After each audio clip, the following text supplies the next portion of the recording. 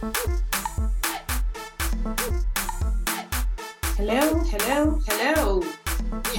and welcome to TIB, the Immigrant Bag podcast. I'm your host, Modupe Ogunyemi. If this is your first time tuning in, this is the place where we talk about tips and insights to help immigrants secure the bag. As always, we start with a disclaimer. This is not financial advice, and I am not a financial advisor. Everything we say on this show is for education and entertainment only.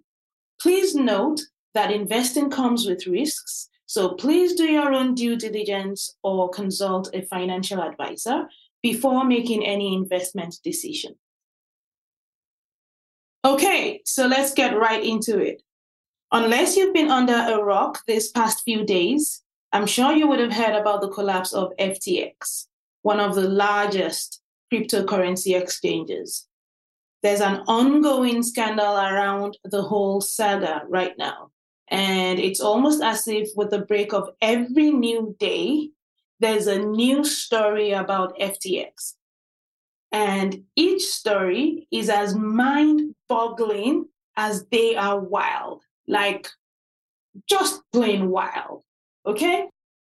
And I've been looking for a way to piece all of the information together. That's all of the information that's circulating online in a way that will be easy to tell the story to anyone, even the most crypto illiterate or crypto unaware person.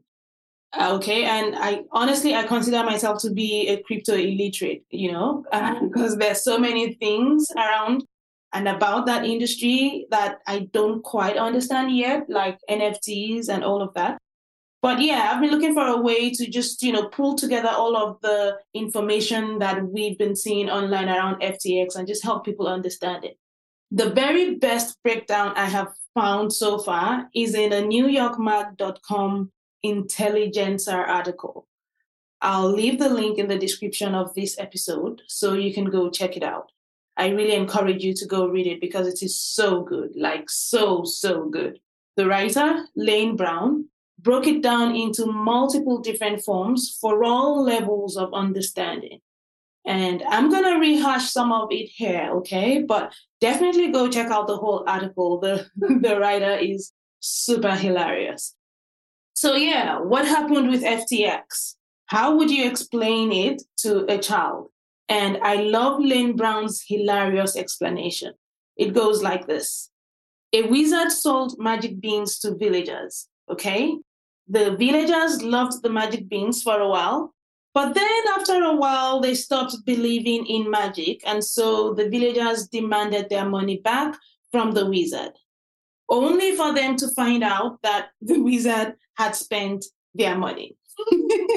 That is perhaps the most hilarious description I've seen of the FTX scandal.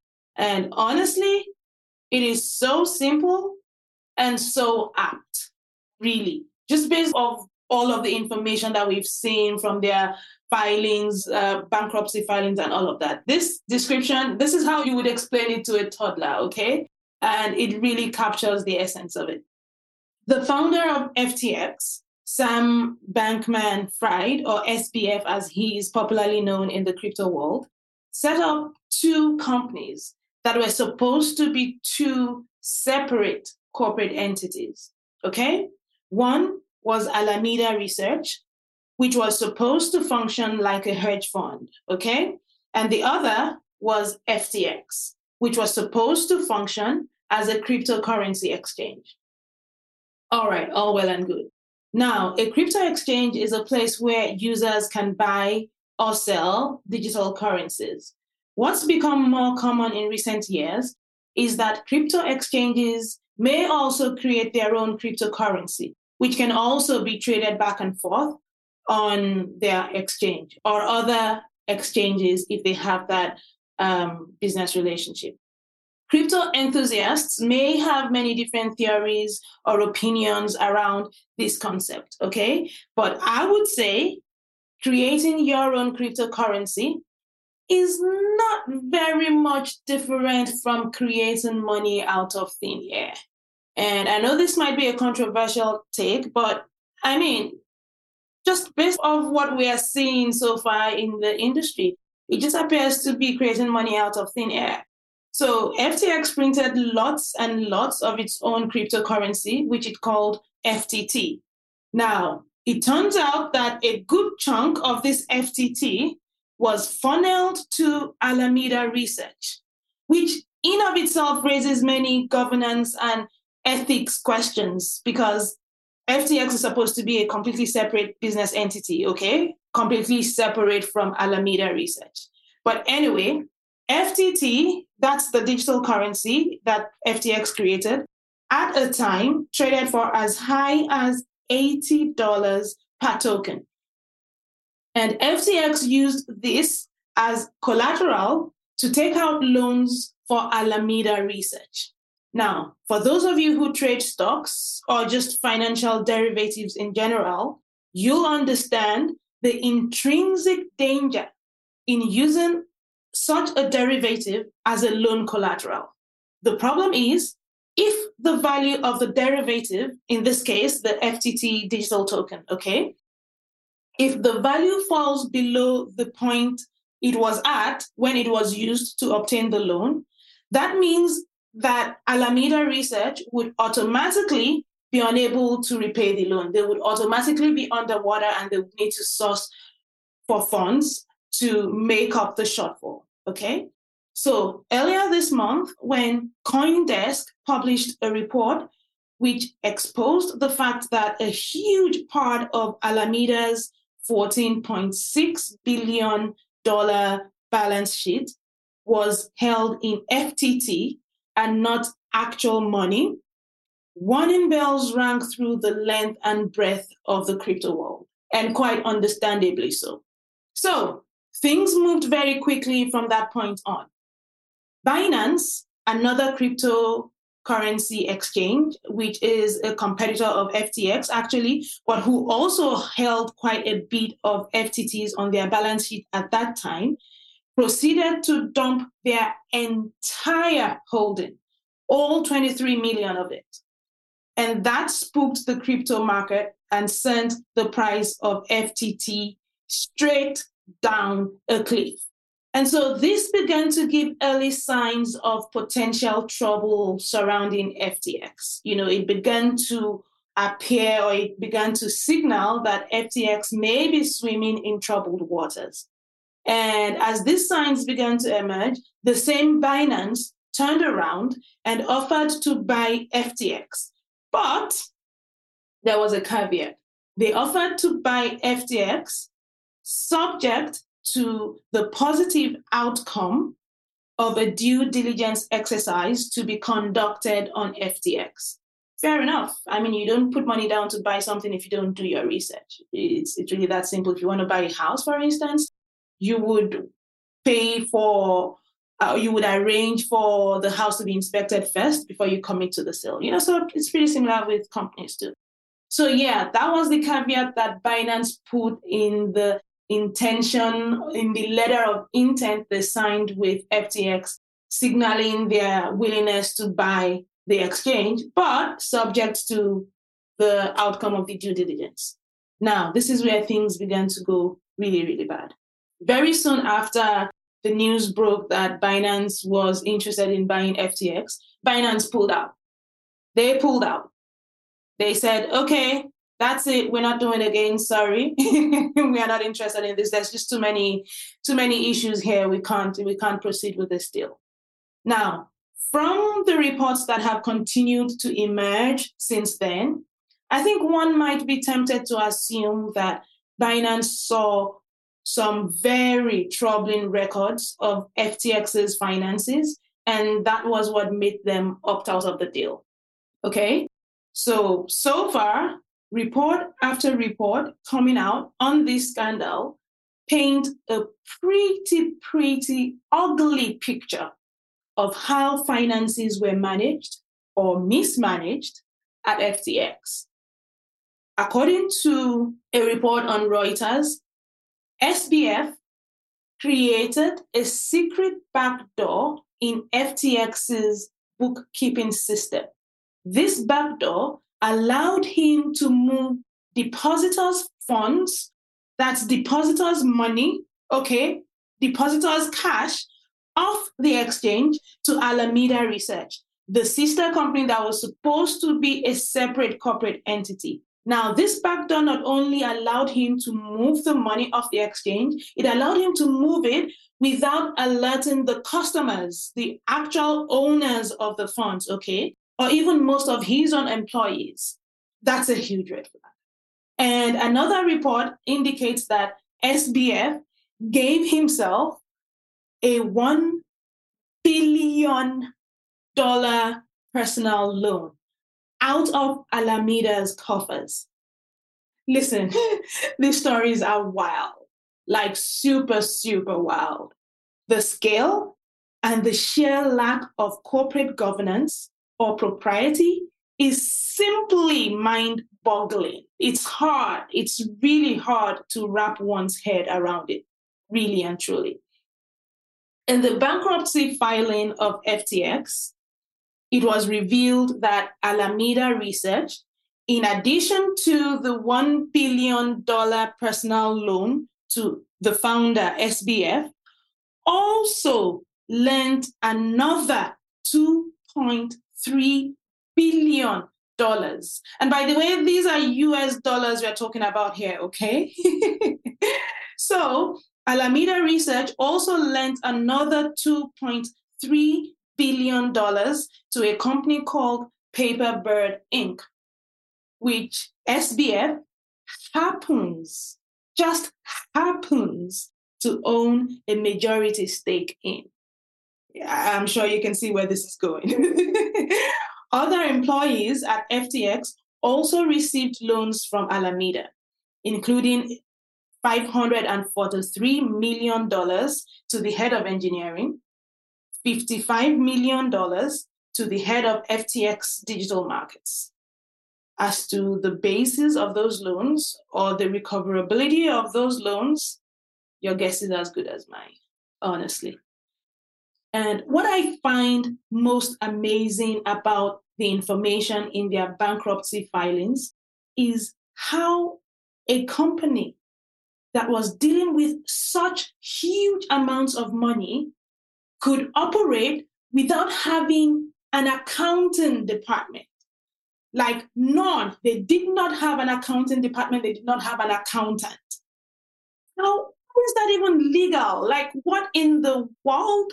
Not a single professional accountant in charge of the finances?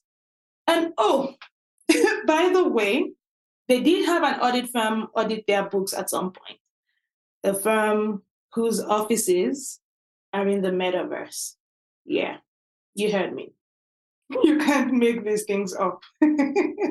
So yeah, that's FTX in a nutshell. It is a developing story. Who knows what new angle or what new story about FTX will break tomorrow morning or the day after or the week after. It's still a developing story, but what has broken so far, what has come out so far, beats the imagination, to be honest. And so all of these to say that, folks, be extremely careful out there.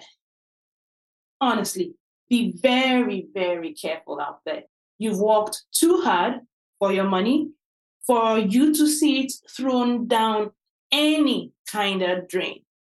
Do not throw it down the drain yourself. Do not hand it over to anyone who's going to throw it down the drain. If it sounds too good to be true, it probably is very bad. And above all, remember the number one rule of investing. We have said it time and time again on this show. Go back to our previous episodes and brush up on the things that we've discussed concerning investment. Never invest more than you can afford to lose, be it in crypto or in any other asset class for that matter. Please be careful, folks. These are very interesting times. And contrary to what I know a lot of people say out there, cash is not always trash. Okay?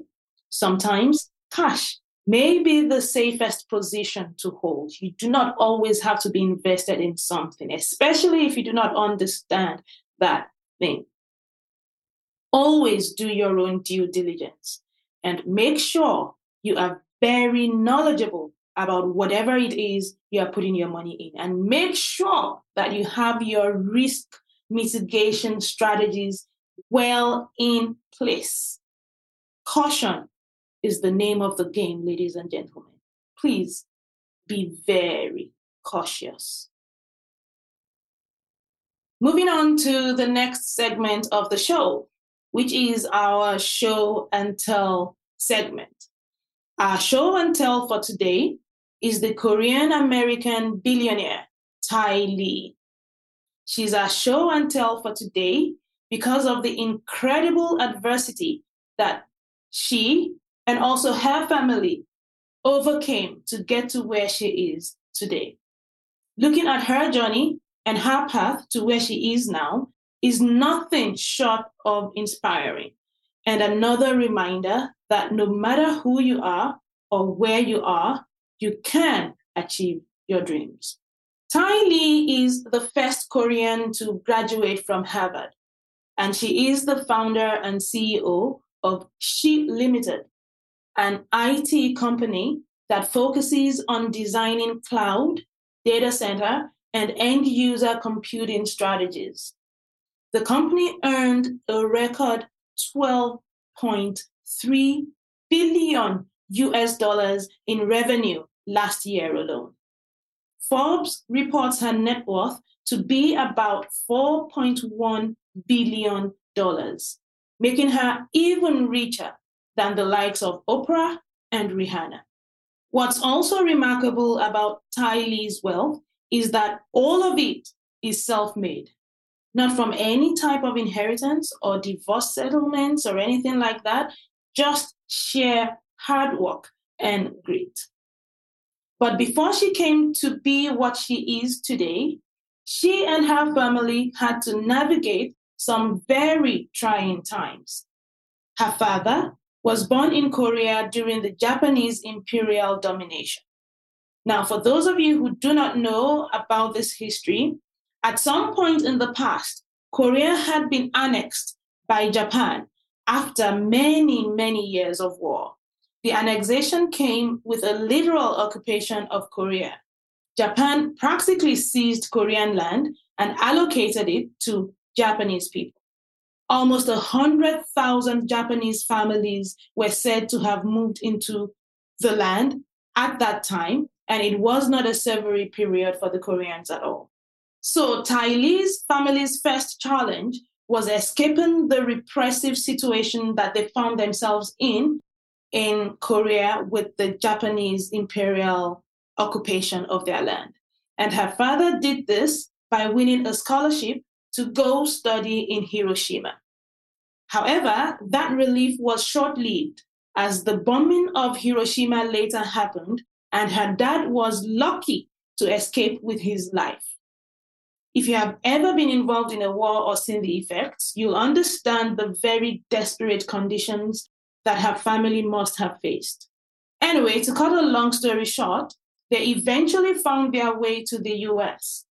And once they got there, her father pushed her to prioritize education as her pathway out of poverty. She studied economics and biology at the Massachusetts Amherst College. And according to her, the reason she chose those majors was because she wanted to avoid English speaking and writing classes as much as possible. She wanted to avoid the classes because she wasn't very fluent in the language at that time.